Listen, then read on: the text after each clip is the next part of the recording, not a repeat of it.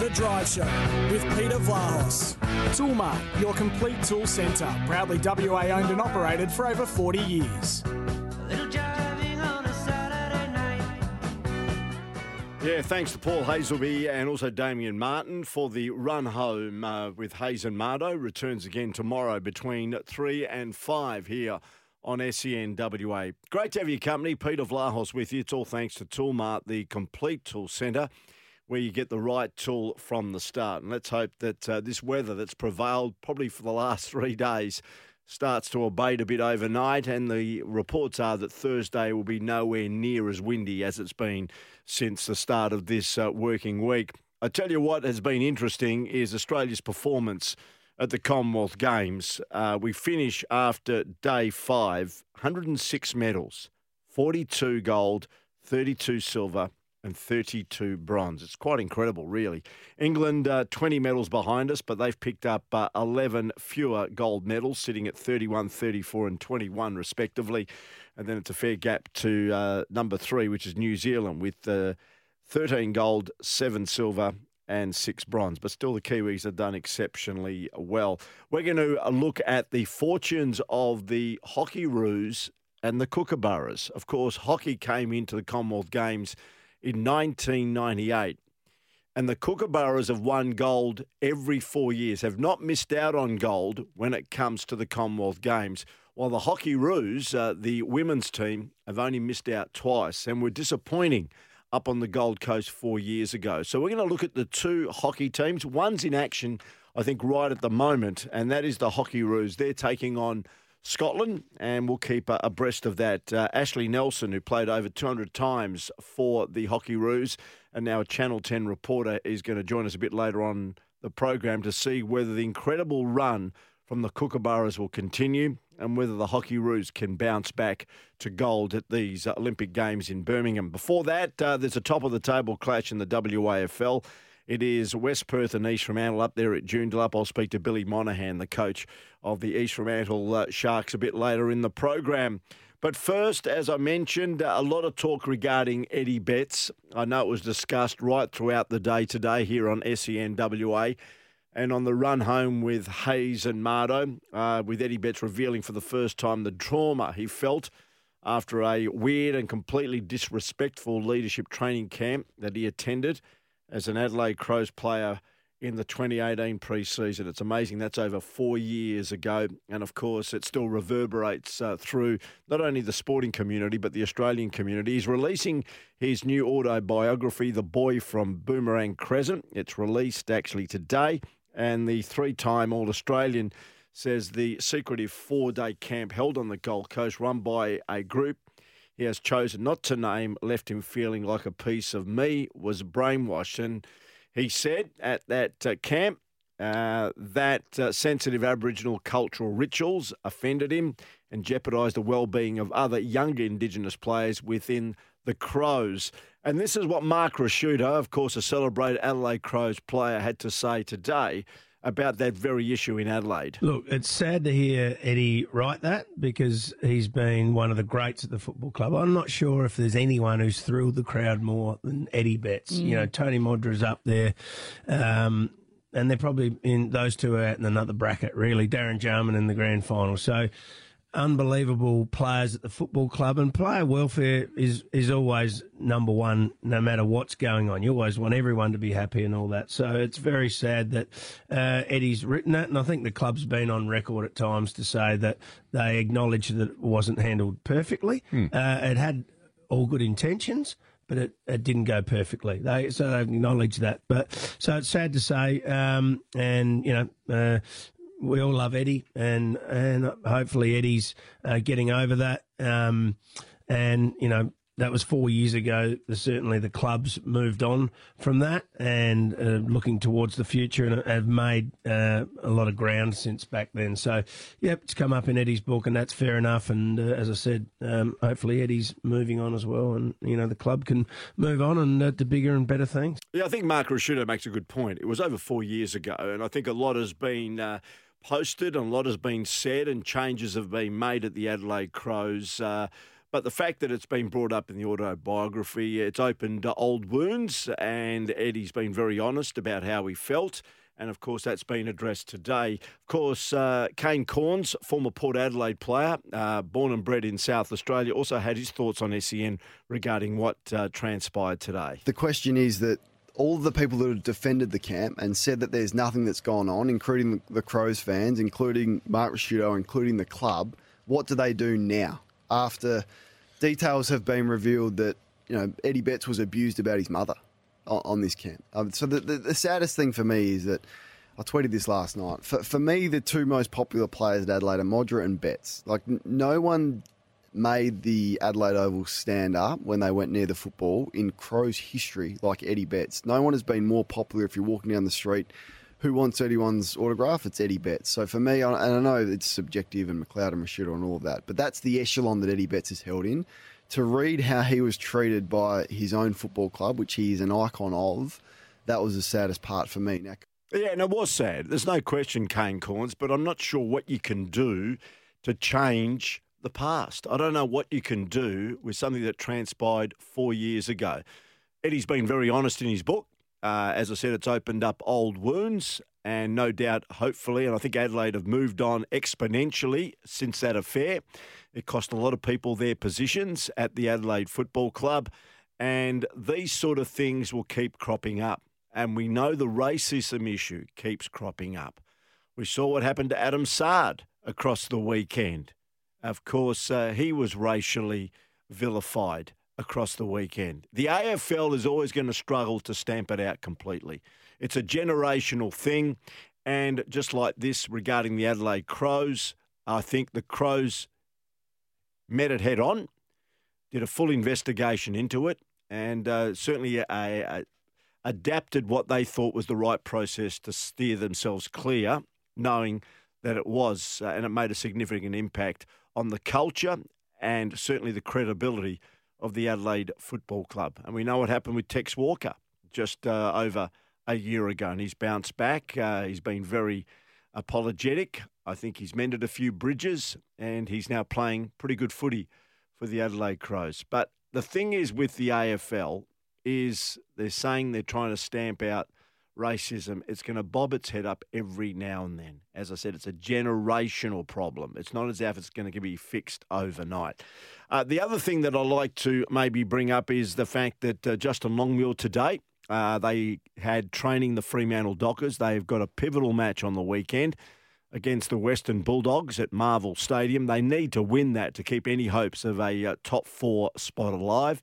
They haven't won in their last 3 games, 2 losses and that draw to Richmond. They trained in these cyclonic conditions this morning, and he was asked whether there was any benefit knowing they could be playing under the roof against the Western Bulldogs on the weekend to play in these conditions. Yeah, a lot of areas of our game we need to work on, and irrelevant of what we're going to play in this weekend, we can get a lot out of training. Have you had to restructure your planning for the sessions because of what the conditions are out there at all? No, just embrace the conditions. They present a bit of a different obstacle and some different challenges, but we can still prepare the way we want to prepare. Given that you're not in the best form at the moment, does something different almost help the mindset a little bit, that refocus? No, probably not. No, I don't know whether we all like getting out there and, cyclonic conditions. We'll embrace the conditions. We've been trying to change up a few things with our prep, but on the flip side, players are creatures of habit. They like routine and consistency as well. So we just need to make sure we're realistic with where our form's at. 4 weeks ago we beat St Kilda at Marvel. We're 9 points up 3 weeks ago against in the last quarter against Sydney. We drew at Marvel against Richmond, who have trumped that form pretty well on the weekend, coming from 40 points down. And we played a poor game on the weekend. So we're not in the form we'd like to be, but we just need to make sure we're balanced with the way we frame up where we're at and what we need to improve on. And our players are really clear on that. So there you go. That's Justin Longmuir conducting the press conference today. As I said, the Fremantle Dockers trained this morning in pretty ordinary conditions. A howling breeze up to 60 knots. Rain coming down can be completely different when they play under the roof against the Western Bulldogs at Marvel across the weekend. And just before we take a break, the other thing that's surfaced today, you heard David Mundy on the run home with the boys, Paul Hasleby and also Damien Martin. There's been some conjecture and there's been some stories circulating that David Mundy, as we know, was the best player for the Fremantle Dockers in that inept performance last weekend against Melbourne. And there's still life in the old fox, as they say. And now Luke Hodge, as we know, was basically phased out of Hawthorn and ended up playing as a significant leader to try and help the rebuild at the Brisbane Lions. And people were saying today in footy circles, because David Mundy has still got some currency, and even though he may not fit in with the future plans of the Fremantle Dockers for 2023, because seemingly, and rightfully so, Freo can't carry Nat Fyfe and also David Mundy together in one team because of the type of footy they play and the age bracket, that maybe David Mundy should be sounded out by the North Melbourne Football Club and go and help with the redevelopment and the rebuild at the forlorn Kangaroos. This is what Luke Hodge had to say about that. No, I could be wrong here, but he's a mid forward. That's where he's played most of his career. The reason why I was able to sort of fit into Fages' process so easy, because I played halfback pretty much my career. I understood the way Fages wanted to play, and it was a very similar system with a few tweaks to how we were playing at Hawthorn. For Mundy going from a mid-forward over across to a new system, he'll be learning the system just as much as he'll be learning the half-back role, where he's got to try and learn the players around him, but also help and guide the blokes in front of him. I could be wrong, but I reckon that's too much for a player to move states, get to know the players, and learn a whole different position than what he's played and a new system with it. But in saying that, Dave Mundy has exceeded everyone's expectations. He continued to push through, and he's a bloke who doesn't lay down. So if he does move across, there will be a boost for North Melbourne, but I think it's a bit far. So there you go. There's Luke Hodge's thoughts. By the way, you can join us anytime here on the Tempera Bedshed text line 0487 736 736. Norman Kalgoorlie says, I'd like to see Eddie Betts back in Kalgoorlie, working with the Mines Rovers to improve their form. Good on you, Norm. You can also join us on the Scarborough Toyota open line. You can call 13 12 55. You can sell your car to Scarborough Toyota. They buy all makes and models, and as well as that, they service all makes and models as well.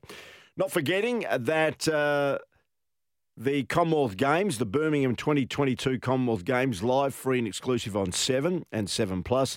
You can download the 7 Plus app for your smart TV, mobile or tablet now. We'll do more on the Commonwealth Games in the second half hour of Drive here with Peter Vlahos, all thanks to Toolmart, the complete tool centre. The Drive Show with Peter Vlahos. Toolmart, your complete tool centre. Proudly WA owned and operated for over 40 years. Yes, and just to let you know that the love is back. MKR is back. Join Nigella Lawson and Manu Fidel as they uncover Australia's best home cooks. MKR starts Sunday at 7 p.m. on 7 and 7 Plus. You're with Peter Vlahos. This is Drive. Great to have you here on the SENWA network, wherever you may be listening throughout Western Australia and here in stormy Perth at 17 past 5. I think by Saturday, all this rubbish weather that we've had will be dissipating and it'll be a lot calmer and nowhere near as wet. And I reckon Billy Monahan, the coach of the East Fremantle Footy Club, will be looking forward to that, because at Pentanet Stadium up there at Joondalup at 2:40, this should be a beauty. Only 2 games being played in the WAFL this weekend. The other one, by the way, if you haven't heard, between Subiaco and West Coast, has been shifted from the quagmire that is Leederville Oval to East Fremantle Oval, of course, where East Perth and Peel played last weekend. Billy, thanks for your time. No worries, Peter. Always good to speak to you. Can't believe the state of Leederville Oval. I know that the Commission will make a decision, I think maybe the 8th of August. What have we got today? The 3rd. So maybe in about a week's time on where the Waffle Grand Final will be. I know they were eyeing Leederville Oval. surely it can't go there with the state of that ground. Of course, it can dry up by the time the Waffle Grand Final comes around. But if you had a preference, and it's only your opinion, where do you think the Waffle Grand Final should be this season? Because hopefully Eshramail are in it. Yeah, look, I think everyone would love to have it at Optus, and that's not possible, and that's really disappointing. I think the State League players, the Waffle players, really look forward to the opportunity to play on a ground like Optus. So I think all of the other grounds that are in consideration have some pros and cons, and one of the hardest things is getting enough change rooms and facilities so that, potentially 6 different clubs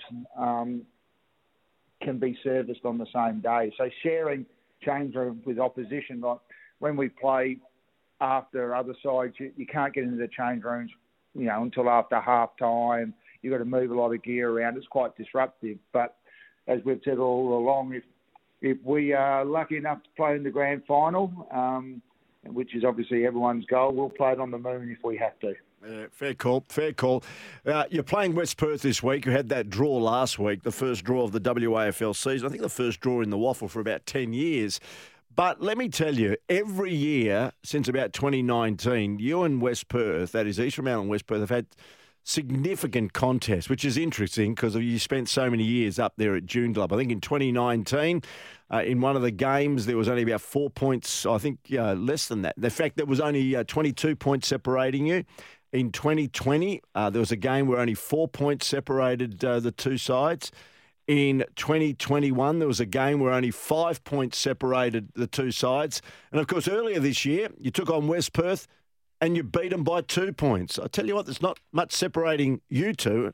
And when you look at the premiership table, that's very much the fact because you sit 1 and 2 at the moment.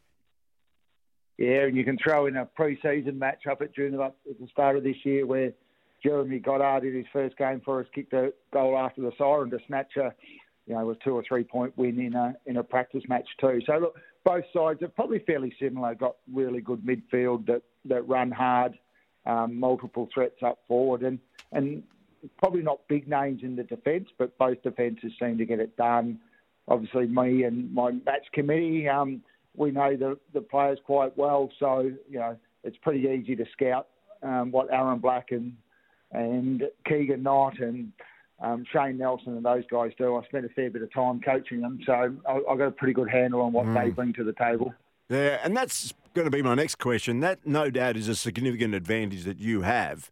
But saying that, you've been away for a little while, and probably Darren Harris has put his mark on West Perth in recent times. He's a pretty wily coach, so I think the coaching battle is going to be one to follow as well.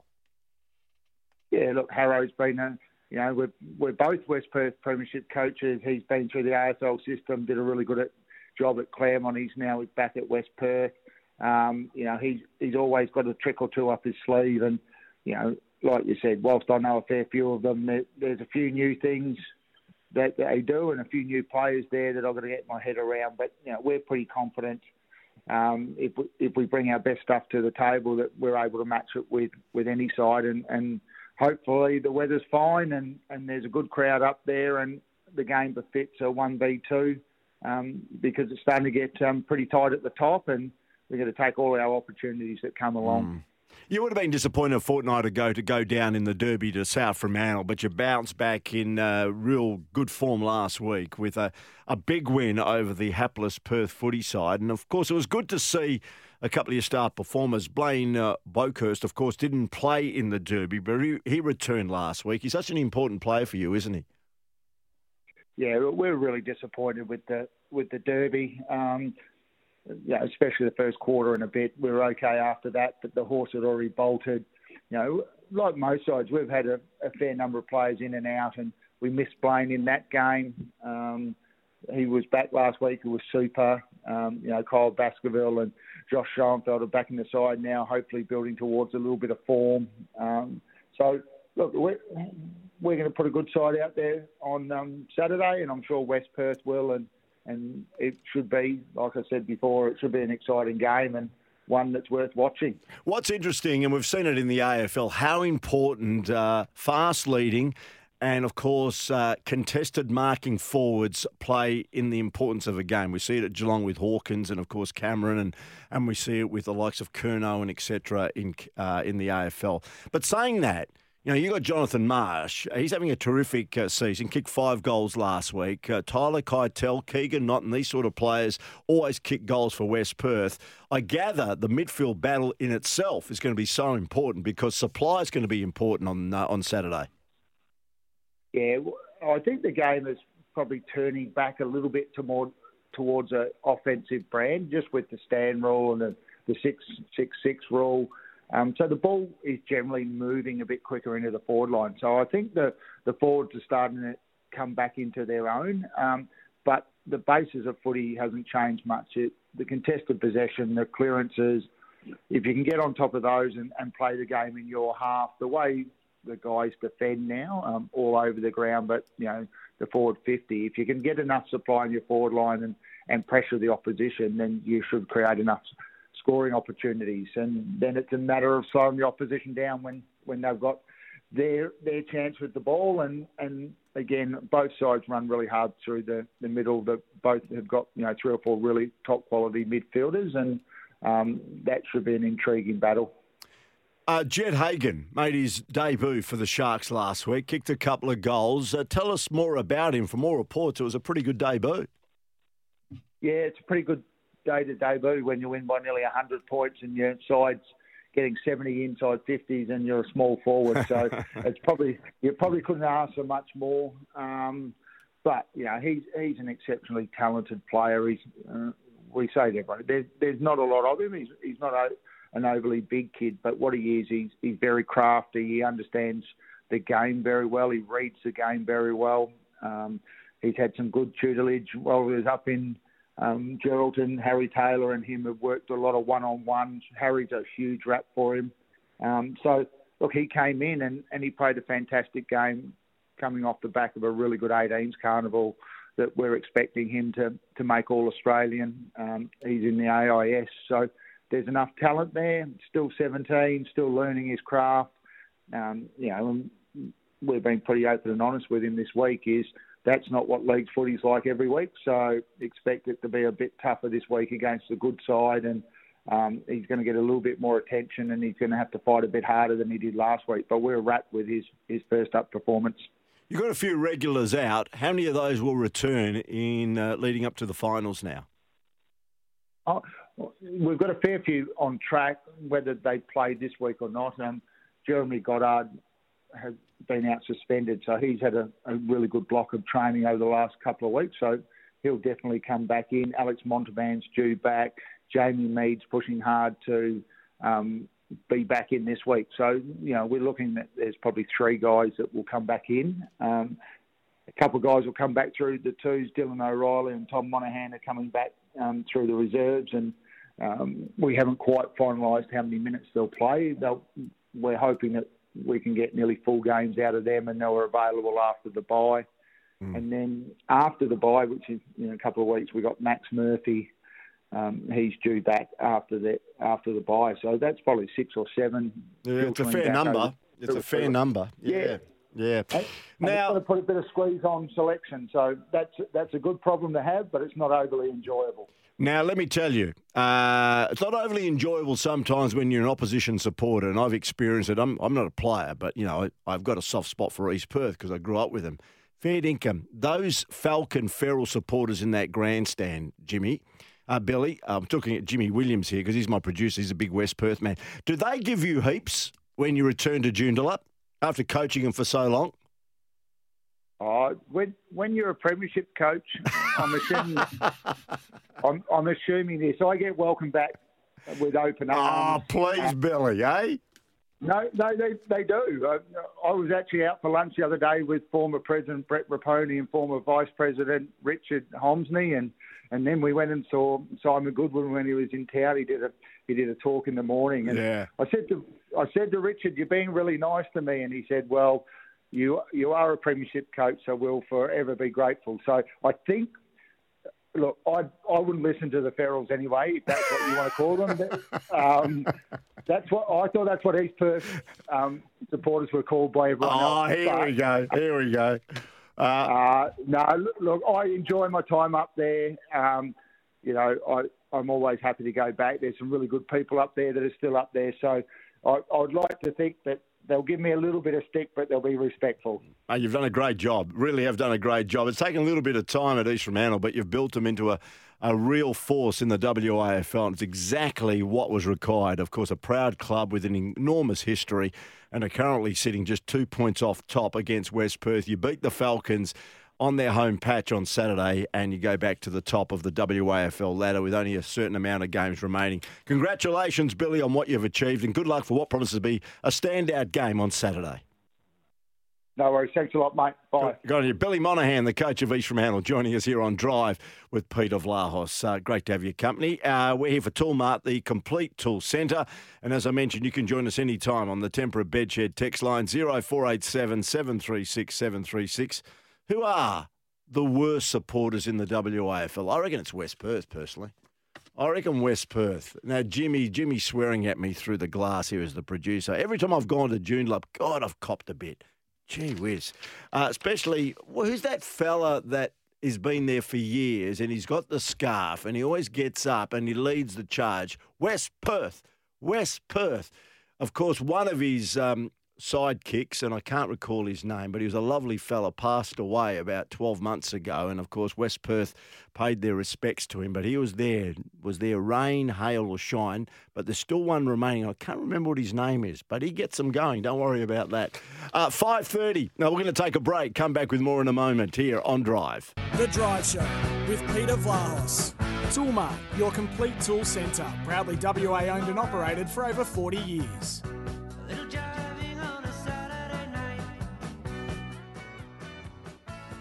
Drive with Peter Vlahos on this Wednesday. Of course, AFL Teams Night tomorrow night. Kim Hagdorn will join us in the studio, and you can see all the Commonwealth Games action on 7+. Watch event replays, minis, trending highlights, and all the best action on demand. Plus, keep up to date with the medal tally results and event schedule. It all happens on 7. All right, let's look at the Commonwealth Games, and in particular the two hockey teams, that is the Kookaburras and the Hockeyroos. And joining us is an outstanding player, played over 200 times for the Hockeyroos, has won 2 Commonwealth Games gold medals in Delhi and in Glasgow. We're talking to our very own Ashley Nelson, who joins us, also now working, as we know, at Network 10. Ash, thanks for your time.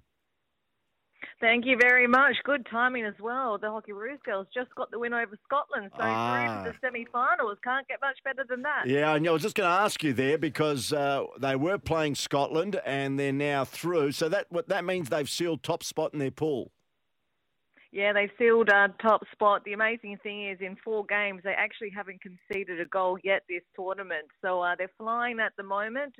Probably expected to be top of the pool, although New Zealand were strong competitors. But it seems as though they'll come up against potentially India, I think it might be, in the semi-final, who knocked them out in the Olympics. Yeah, interesting. But saying that, with the current match against Scotland, Scotland haven't been really pushovers, haven't they, in recent years? And I think the last clash they played, the Hockeyroos may have won by 2-0. So it would have been certainly a match that they had to be on their guard. Yeah, they're certainly very competitive, Scotland. They're fierce competitors. They've got good basics. Generally, it's sort of one of those games where if you get on the board early, you can sort of blow the game out. And I think when we were competing against them last Commonwealth Games, it was a relatively significant score. But they did well. I would certainly say that the Hockeyroos had the lion's share of possession and also opportunities. Just Scotland defended relatively well. So the goals that the Hockeyroos did get were quality goals, but probably they would have wanted a few more on the board just to make sure that there wasn't that tense finish at the end of the game, but they got there in the end. Ash, let's go back to the history of the sport at the Commonwealth Games. It was introduced at the Games in 1998 in KL. And since then, as we know, the Kookaburras have won gold every 4 years at the Commonwealth Games. Their domination has been quite incredible, hasn't it? Yeah, the Kookaburras have been very dominant. I think between the two teams, it might be a total of 10 gold medals. So the Kookaburras win every single one, that being 6. and the Hockeyroos managing to have 4 gold medals and losing a couple of times, of course, most recently at Gold Coast against New Zealand. So no doubt the Hockeyroos will be wanting to re-establish themselves as one of the best Commonwealth countries. But the Kookaburras, they're flying at the moment. Pardon the pun.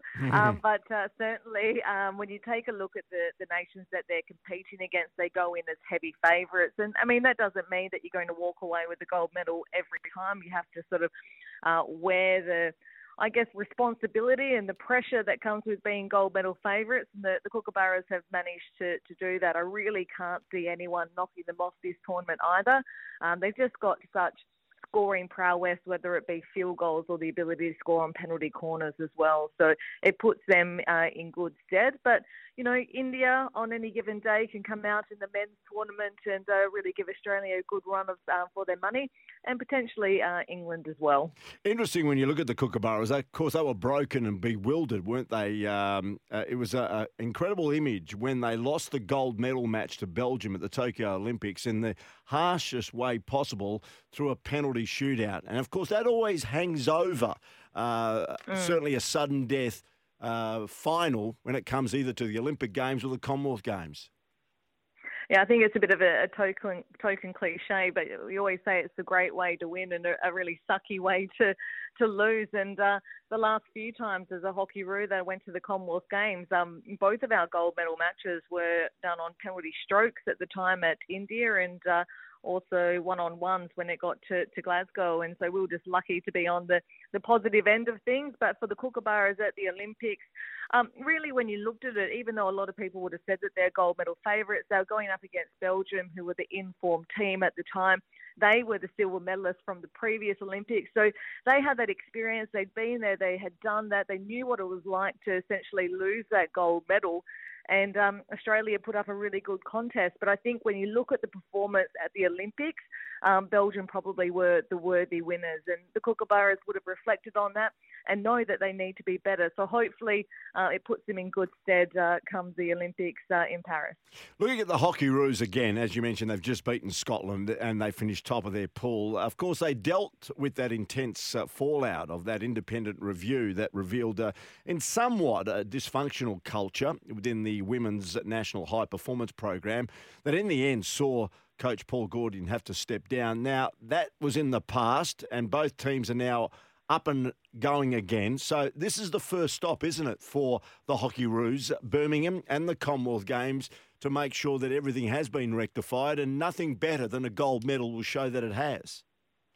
Yeah, well, I think that they've proved themselves already, to be honest. Peter, just with the World Cup recently, a lot of the Hockeyroos were probably being deemed as inexperienced and perhaps didn't necessarily have the potential to medal at the World Cup, given what had happened in the fallout and the introduction of a new coach and also a relatively new team as well. That sort of happens after an Olympic cycle. So I think a few people had written the Hockeyroos off, particularly around the defence as well, because that was quite new.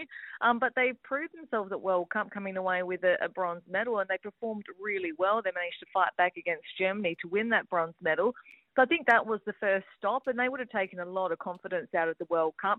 The teams that they were going up against were a high calibre of teams comparatively to those that they faced at the Commonwealth Games. So this is probably one where they're heading in as favourites, and it's a new challenge having to deal with that favourites tag and have a bit more pressure. When they went to the World Cup, I guess the world was their oyster. They were able to play uninhibited hockey because people didn't really have that expectation. And Trini Powell, the new coach as well, was just wanting them to sort of try the new format, the new style that she was wanting them to play, and obviously it's paid dividends. But, you know, just watching Trini on the sideline time and time again, you can just see how positive she is. You can see the relationship and the rapport that she has built with the girls.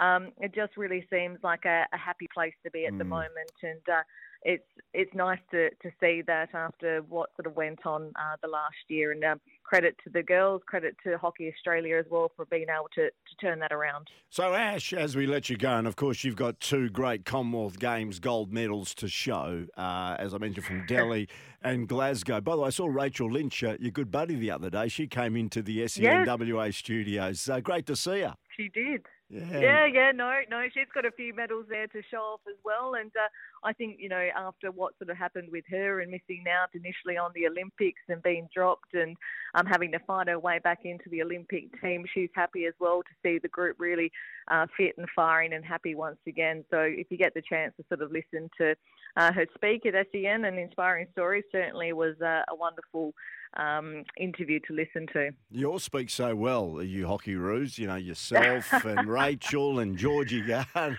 I mean... we get plenty of practice. Yeah. We get plenty of practice.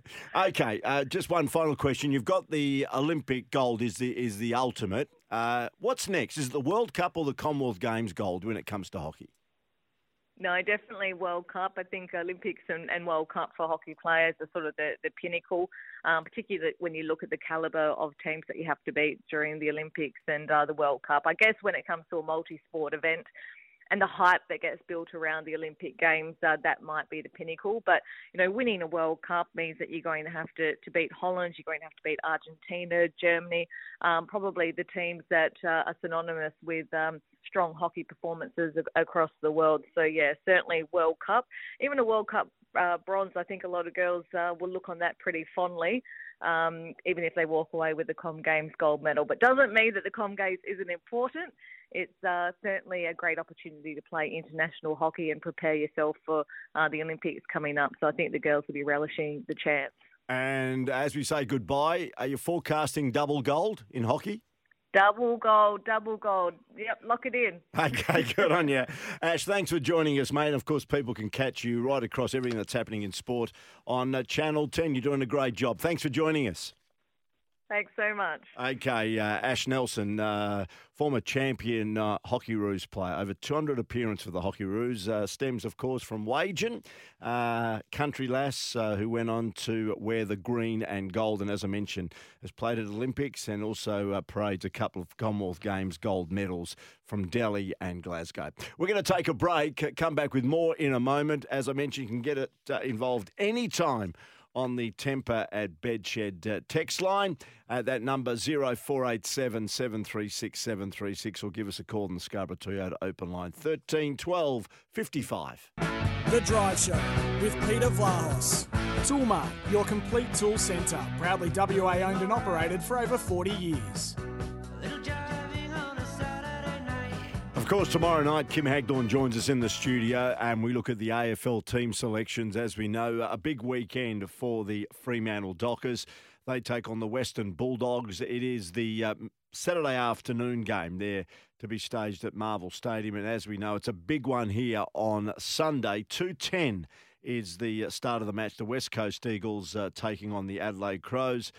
Josh Kennedy's farewell game, and I reckon they'll come from far and wide to pay their tributes and say farewell to one of the Eagles' greatest. Josh Kennedy says farewell to AFL football on Sunday afternoon, and I reckon all the football world will be watching around the country to see how he does go. So we wish him the best of luck, and I gather he'll just take it in his stride. He seems not to get too fazed. Even yesterday at the press conference, no sign of emotion.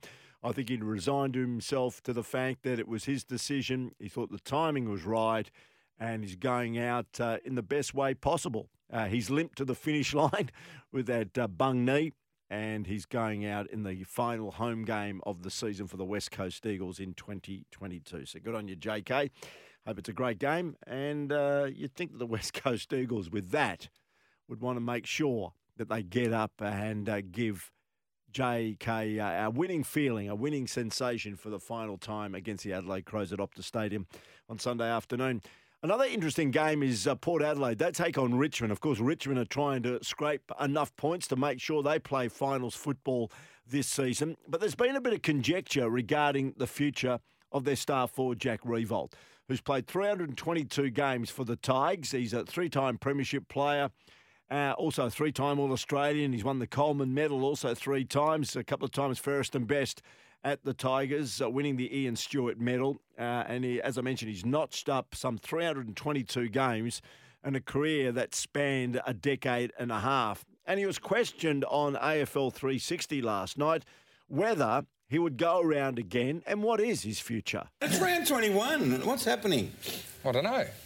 No, I don't know. I think just when you get to later in life, you become probably less of a priority in terms of where the club wants to go. So, it'll get to a point, and if I want to play on, the club will go, hey, this is how much money we've got.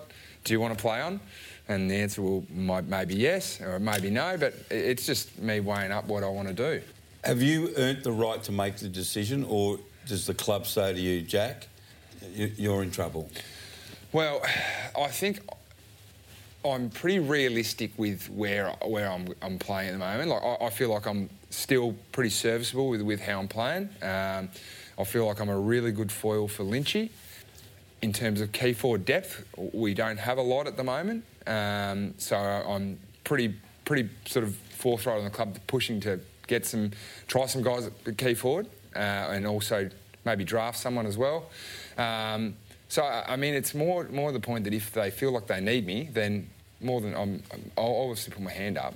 But if they say maybe there's another person they'd like to play there, then I've played for 16 years. It's a long time. I'm pretty excited about what's on the other side of the. But you're playing well enough. I mean, a lot of people know it's over. A lot of people don't. They get pushed. But a lot of people know it's not over. I'll use Josh Kennedy, for example. Josh Kennedy said today that he said he would love to keep playing, but his body's letting me down. At the moment, I'm probably in that same position, but my body's still there. So, and it can come pretty quickly when you get to 33, 34, but I still feel like I'm doing all the right things. Yeah, I think he wants to go on, and Jack Riewoldt actually turns 34 in the last day of October. There you go, Halloween he does. On the 31st of October, he turns 34 years of age, but looks like he'll go through another year. Just some news regarding, of course, the Eddie Betts situation. The AFL Players Association has just come through, has effectively reopened their investigation into Adelaide's infamous 2018 pre-season camp amid fears that some Crows players were pressured into remaining silent about the ordeal. It's in the wake of that damning allegations by Betts in his new autobiography, The Boy from Boomerang Creek. The AFL Players Association said it would be contacting all players involved in the camp to seek a better understanding of what occurred during the trip. So we'll have to wait and see what happens. Of course, Paul Marsh is the CEO of the AFL Players Association and said he was concerned by the number of factors, including the lack of psychological safety after Betts revealed players were subjected to the Richmond theme song playing repeatedly while training, and personal information disclosed to camp counsellors was used as part of the verbal abuse slung at players. Who organised this camp? Unbelievable what's transpired from it. One of the worst decisions in the history of sport, that pre-season camp that the Adelaide Crows undertook. Now, on a lighter note, before I let you go, Nick Kyrgios is back in the news. Do you want to hear a bit about Nick? Well, let me tell you, he was up to his usual tricks in Washington. He scored a first-round win over Marcos Giron at the Cincinnati Open. Now, the Australian cruised to victory in his first singles match since losing last month's Wimbledon final. He won 6-3, 6-2. Now, serving on match point, what Kyrgios did, he walked back to the crowd. He engaged in a chat with a spectator, known for asking fans, where should he serve? And he looked like the Canberrian was doing just that. The advice clearly didn't hurt as he wrapped up the proceedings. He blasted 12 aces and lost only 12 points off his own racket. So he went to one of the patrons and said, where do you reckon I should serve to win the match? And they said, there. And he did exactly that, and he won the match. Good old Nick. That's why the fans love him. Hope you've enjoyed the show. Back tomorrow from 5 here on Drive. Thanks, Lee. Thanks, Jimmy. And stay safe if you're driving around the Perth metro area tonight.